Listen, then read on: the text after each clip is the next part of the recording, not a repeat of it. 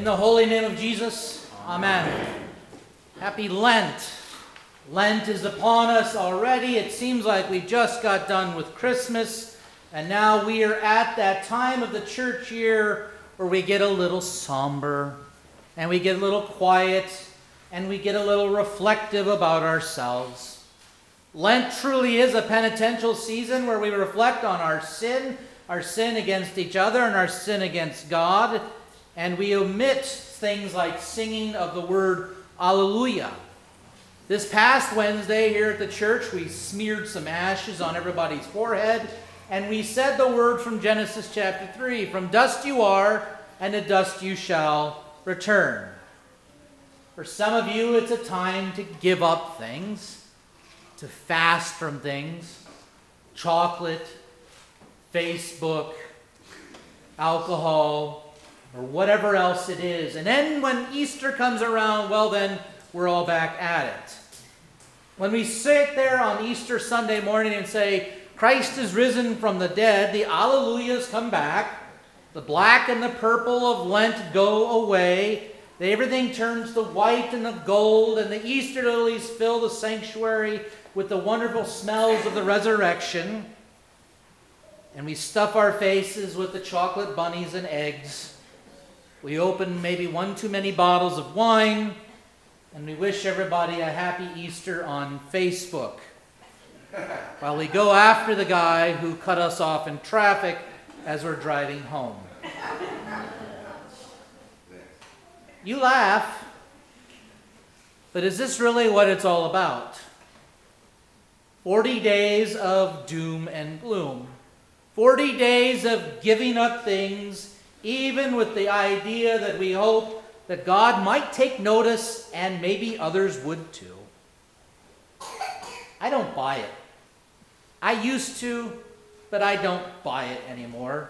Sure, Lent is needed for all of us. We should all see and know the effects of our sin, the hurt and the pain that I have caused others in my life, and that you have caused for others as well in your thoughts and your deeds.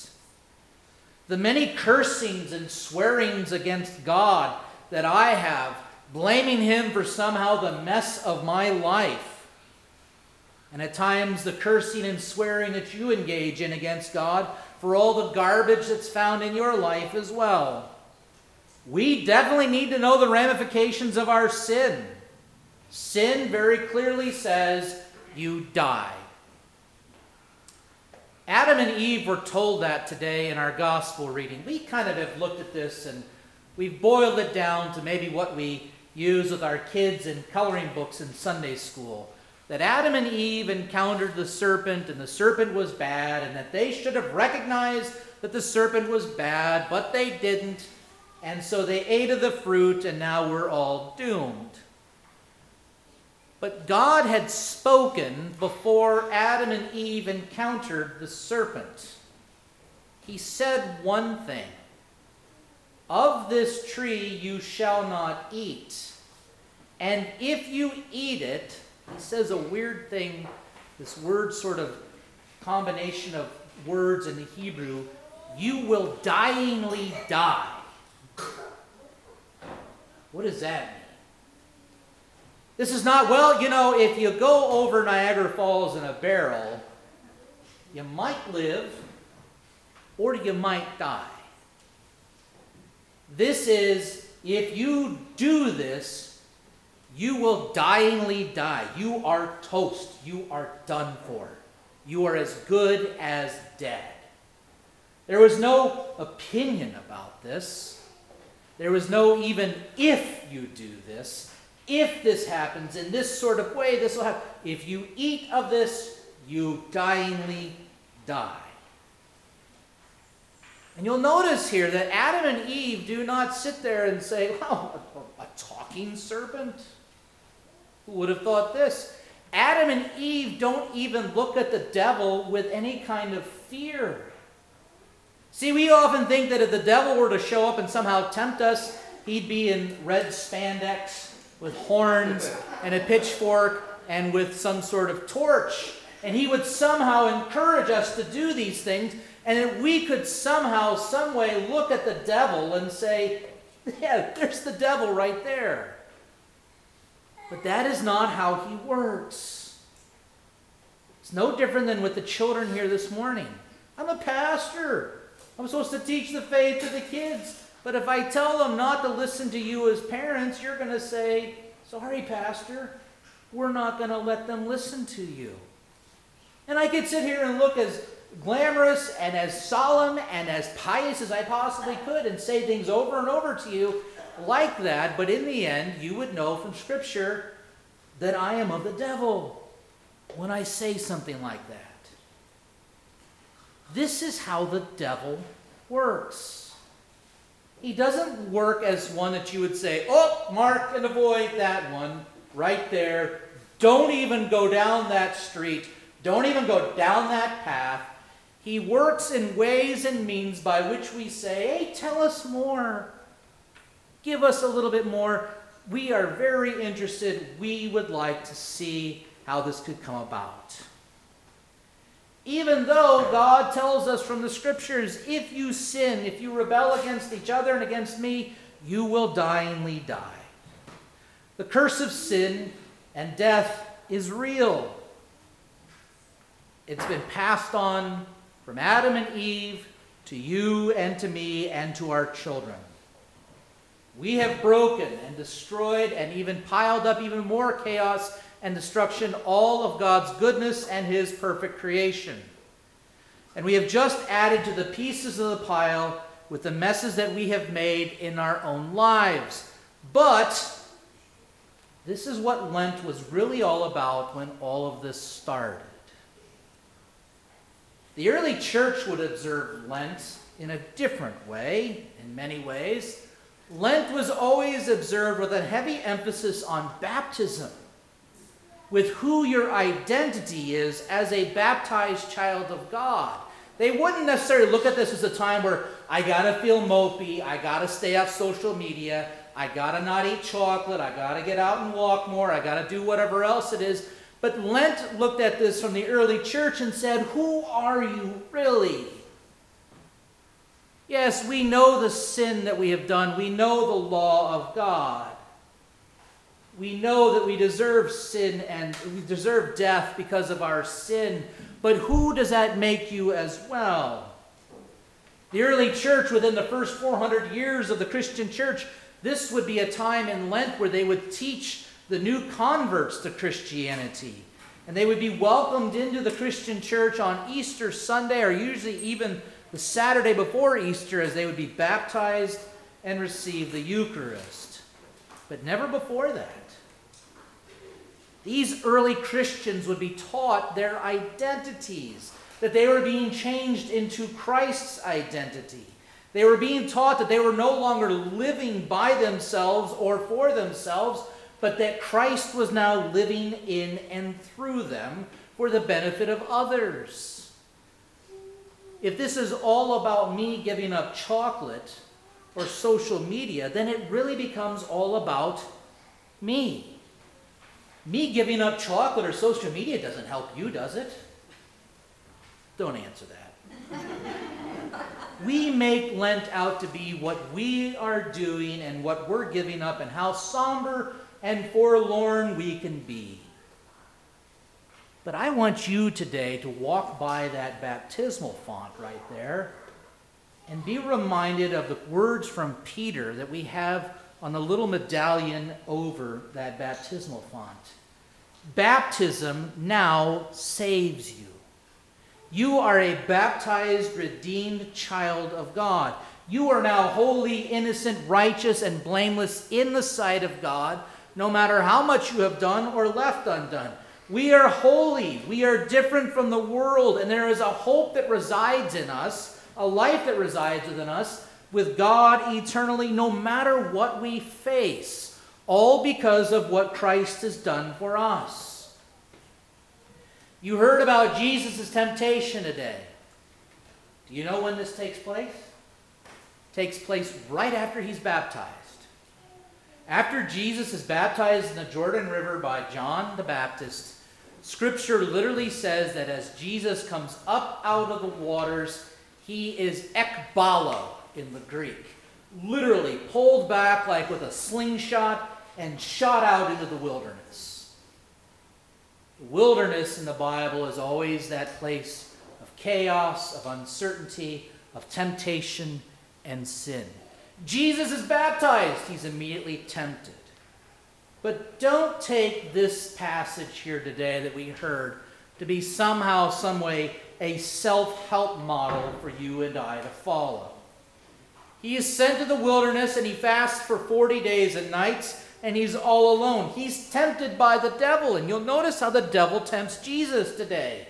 He doesn't say to him, "Aha, I've got you just where I want you, Jesus. You're alone and you're hungry." He simply looks to Jesus and says, "You haven't eaten for 40 days. You've got to be hungry. Turn some stones to bread." Does that sound so evil? Does that sound so rebellious? You're hungry, Jesus. You can do this. Hey, Jesus, you are the Son of God. If you are the Son of God, jump off the pinnacle of the temple here, because God says that he will command his angels concerning you. Or, Jesus, if you truly want a power and authority, just bow down to me, and all of the kingdoms and the nations of the world will be yours. I'll give you the whole world, more power and more stuff. And you'll notice here today that Jesus doesn't necessarily go to great lengths to rebut what the devil says. This is not as we see in some of our artwork where Jesus and the devil are like this. This is not Jesus pulling out a flaming sword or calling down holy heavenly armies to pounce onto the devil. Jesus, in many ways, with our language here today, very simply and very subtly defends the devil. Man shall not live by bread alone, but by every word that comes from the mouth of God. Do not put the Lord your God to the test. Jesus is almost very relaxed in a lot of this. I'm just going to use Scripture back to defend myself. He uses the living, breathing, active Word of God. He does not call upon anything else but the Word alone. And for us today, this is not about how you need to use the Word more to defend sin and temptation and the devil in your life. Because you know what? We can hardly notice when he's at work. Because when we do notice when he's been at work, we are usually noticing ourselves with a bunch of regret for what we have said or done. Jesus' temptation in the wilderness can only be beneficial for us when we stop making it about ourselves and what we are doing and place the emphasis back on Christ. He resisted perfectly, without any harm to himself or to the world. He does this perfectly, and he gives you and me the credit. He throws all of the temptation, all of the evil, all of the sin that we have done, the times where we falter and fail into temptation, he takes all of it and he stands to take it all away from you.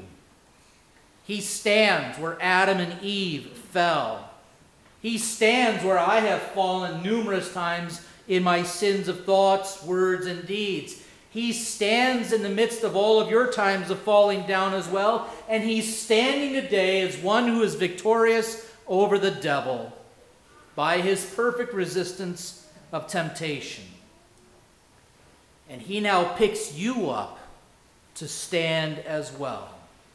For as by one man's disobedience many were made sinners, so also by one man's obedience many were made righteous.